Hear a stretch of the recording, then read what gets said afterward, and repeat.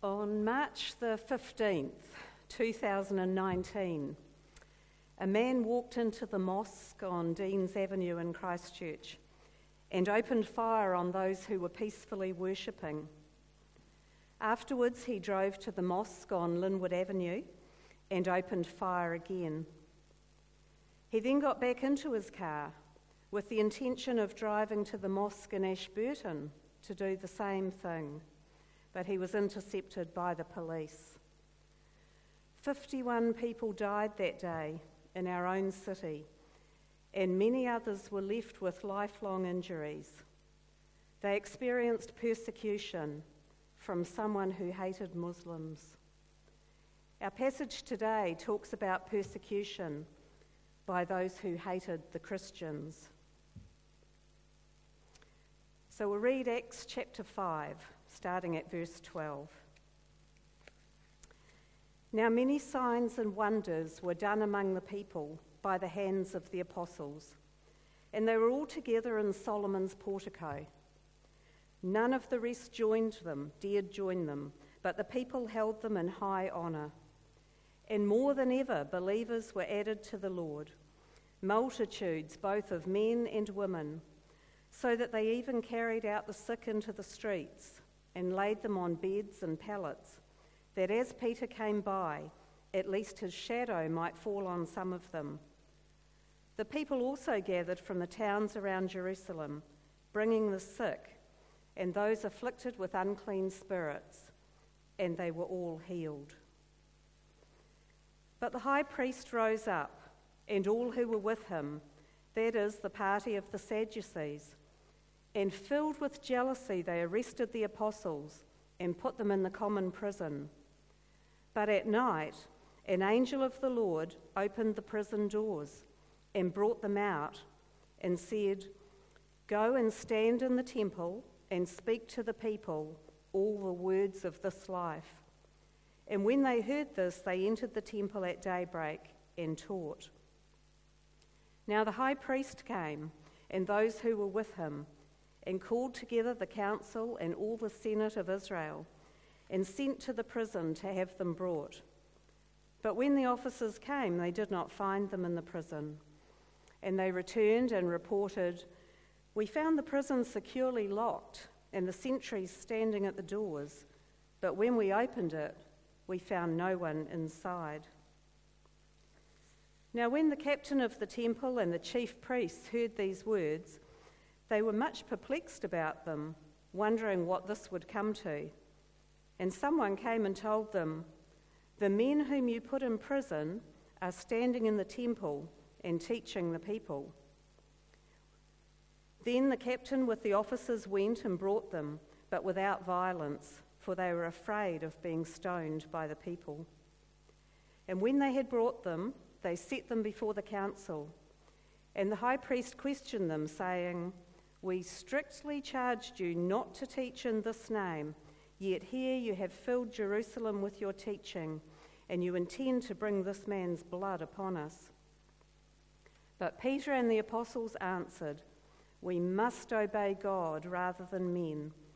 The God of our fathers raised Jesus, whom you killed by hanging him on a tree. God exalted him at his right hand as leader and saviour, to give repentance to Israel and forgiveness of sins. And we are witnesses to these things, and so is the Holy Spirit whom God has given those who obey him." When they heard this, they were enraged and wanted to kill them.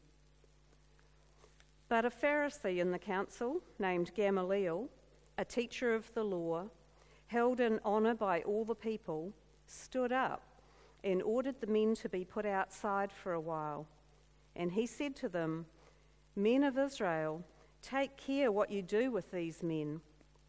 For before these days, Theudas arose, giving himself out to be somebody, and a number of men, about 400, joined him, but he was slain, and all who followed him were dispersed and came to nothing.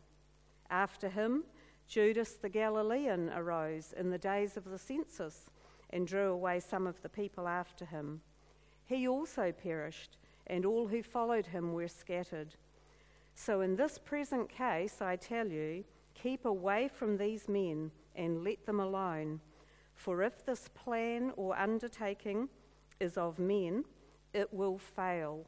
But if it is of God, you will not be able to overthrow them. You might even be found opposing God." So they took his advice, and when they had called in the apostles, they beat them and charged them not to speak in the name of Jesus, and let them go. Then they left the presence of the council, rejoicing that they were counted worthy to suffer dishonor for the name. And every day, in the temple and at home, they did not cease teaching and preaching Jesus as the Christ. The more observant among you will notice that that was the passage from last week as well. In a mix-up, Rod and I had the same passage, but I can assure you it will be completely different. In Acts chapter 1, verse 8, Jesus told the disciples to go out to Jerusalem, Judea, and Samaria, and to the ends of the earth. However, the disciples didn't leave Jerusalem until they were forced to by persecution. So it was persecution that led to the fulfillment of that specific command to take the good news to the ends of the earth. Earlier, Peter and John had met with the religious leaders. That meeting had gone well, and the apostles continued to heal people and teach the people. More and more converts to Christianity were added on a daily basis. The church was growing and thriving. But the church didn't cut itself off and isolate itself from the community. It existed in a relationship with the secular world. A church that doesn't interact with the world around it is nothing more than an exclusive country club with perks for the members. When a church actively exists in a relationship with the secular world, the threat and reality of persecution is introduced.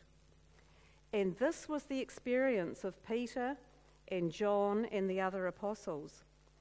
They were persecuted because their popularity and good works were seen as a threat to those who regarded themselves as the leaders and followers of the accepted religious establishments.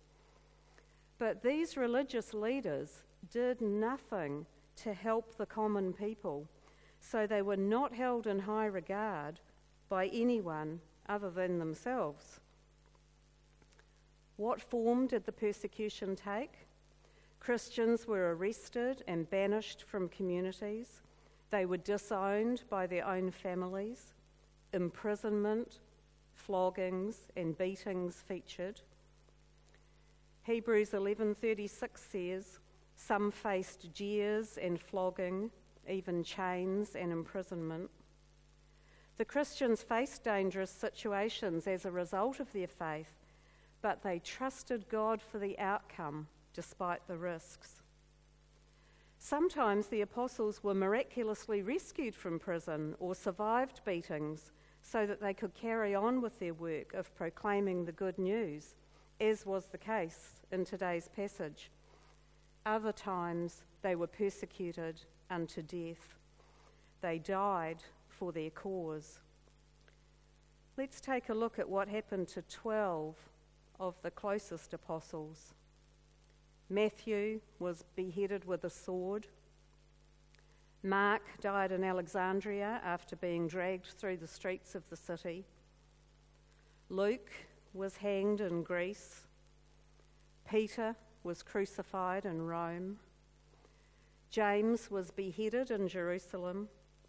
The other disciple, called James, was thrown from a height, then beaten with clubs. Philip was hanged. Bartholomew was whipped and beaten. Andrew was crucified. Thomas was killed by a spear.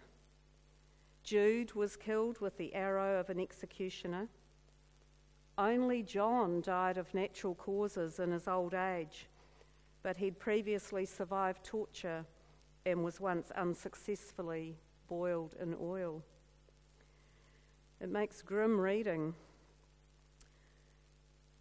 Not one of those disciples escaped persecution. Back to our passage. In verses 24 to 26, the disciples, Peter and John, had supposedly been securely locked in a prison cell, but when the authorities went to get them for their court appearance, they had vanished. No one could explain how they got out of the locked cell past those guards. I suspect some of them lost their jobs that day. Peter and John were eventually found in the temple after a tip-off, teaching the people. Notice that they weren't hiding. After being miraculously rescued from the prison by an angel opening the door, they went straight back to what they were doing before. That takes faith and courage. I suspect that some of you would have done what I might have been tempted to do, go into hiding. The disciples weren't filled with fear. It was the chief priests who were filled with fear. Notice that it says in verse 26 that they feared the people. Then the captain with the officers went and brought them, but without violence, for they were afraid of being stoned by the people. Their mistake was that they didn't fear God, who clearly showed that he was at work among the disciples. The chief priests tried to intimidate the disciples by reminding them that they had been strictly commanded not to preach about Jesus. The statement in Acts 5:28, "You have filled Jerusalem with your teaching," demonstrates how effective the testimony and message about Jesus was. And Peter boldly responded by sharing the 4 main points of the gospel: man's guilt in murdering Jesus, the death of Jesus, paying the price for our sins, the resurrection of Jesus in conquering death, and man's responsibility to respond with repentance. Not surprisingly, this bold little sermon enraged the chief priests and the members of the council. They were furious and plotted to kill the disciples. But then this well-respected leader, Gamaliel, a Pharisee, a rabbi, a teacher of the law, he spoke up to diffuse the situation. In verse 38 and 39, he said, "If this plan or this undertaking is of men, it will fail. But if it is of God, you will not be able to overthrow them. You might even be found opposing God." I've always thought that this was fairly wise advice, and it certainly diffused the situation at the time. Those religious leaders did not want to fight against God or seem to be opposing him. They may not have honoured Jesus, but they revered God. They certainly didn't understand all that God was doing through Jesus and failed to see that Jesus was the fulfillment of God's plan of redemption. But I've changed my mind about Gamaliel. Even though he offered wise advice, he was really a fence-sitter. He wanted to wait to see if Jesus and the apostles really were representing God, as others had claimed in the past. But this means that he had ignored all the evidence before him of the teaching and the power of the resurrection. He certainly wasn't claiming to be a believer. However, the chief priests decided it was wise advice, and it was. So they listened to Gamaliel and brought the disciples back in. They gave them a beating and renewed the command not to speak or teach about Jesus again. Then they let them go, no doubt feeling pretty pleased with themselves with their efforts to show everyone who was the boss. They sure hoped that would be the end of the matter. But what followed is the best part of this whole passage, verses 41 to 42. Then the disciples departed from the presence of the council, rejoicing that they were counted worthy to suffer dishonour for his name. And daily in the temple and in every house they did not cease teaching and preaching Jesus as the Christ. It was a privilege for them to be associated with Jesus, no matter what the cost. They did not cease teaching and preaching despite the dangers and persecution they faced. Is this a challenge for us? We're more likely to face social rejection or mockery than outright persecution for speaking about our faith. Doug told you he waited till the right time to talk to his mum about this. But even sometimes the thought of mockery is enough to stop us in our tracks or discourage us from starting some conversations. The disciples had courage and determination which thrived in persecution. Even though Peter experienced so much suffering and persecution, he was able to write these words to encourage other believers. 1 Peter 5:9. Be strong in your faith. Remember that your family of believers is going through the same suffering you are. Peter didn't pray for the suffering and persecution to end. He prayed that they would all remain strong in their faith. The Apostle Paul took a similar view of persecution. In 2 Corinthians 12:9 and 10, he writes, My grace is sufficient for you, for my power is made perfect in weakness. Therefore, I will boast all the more gladly about my weaknesses, so that Christ's power may rest on me. That is why, for Christ's sake, I delight in weaknesses, in insults, in hardships, in persecutions, in difficulties.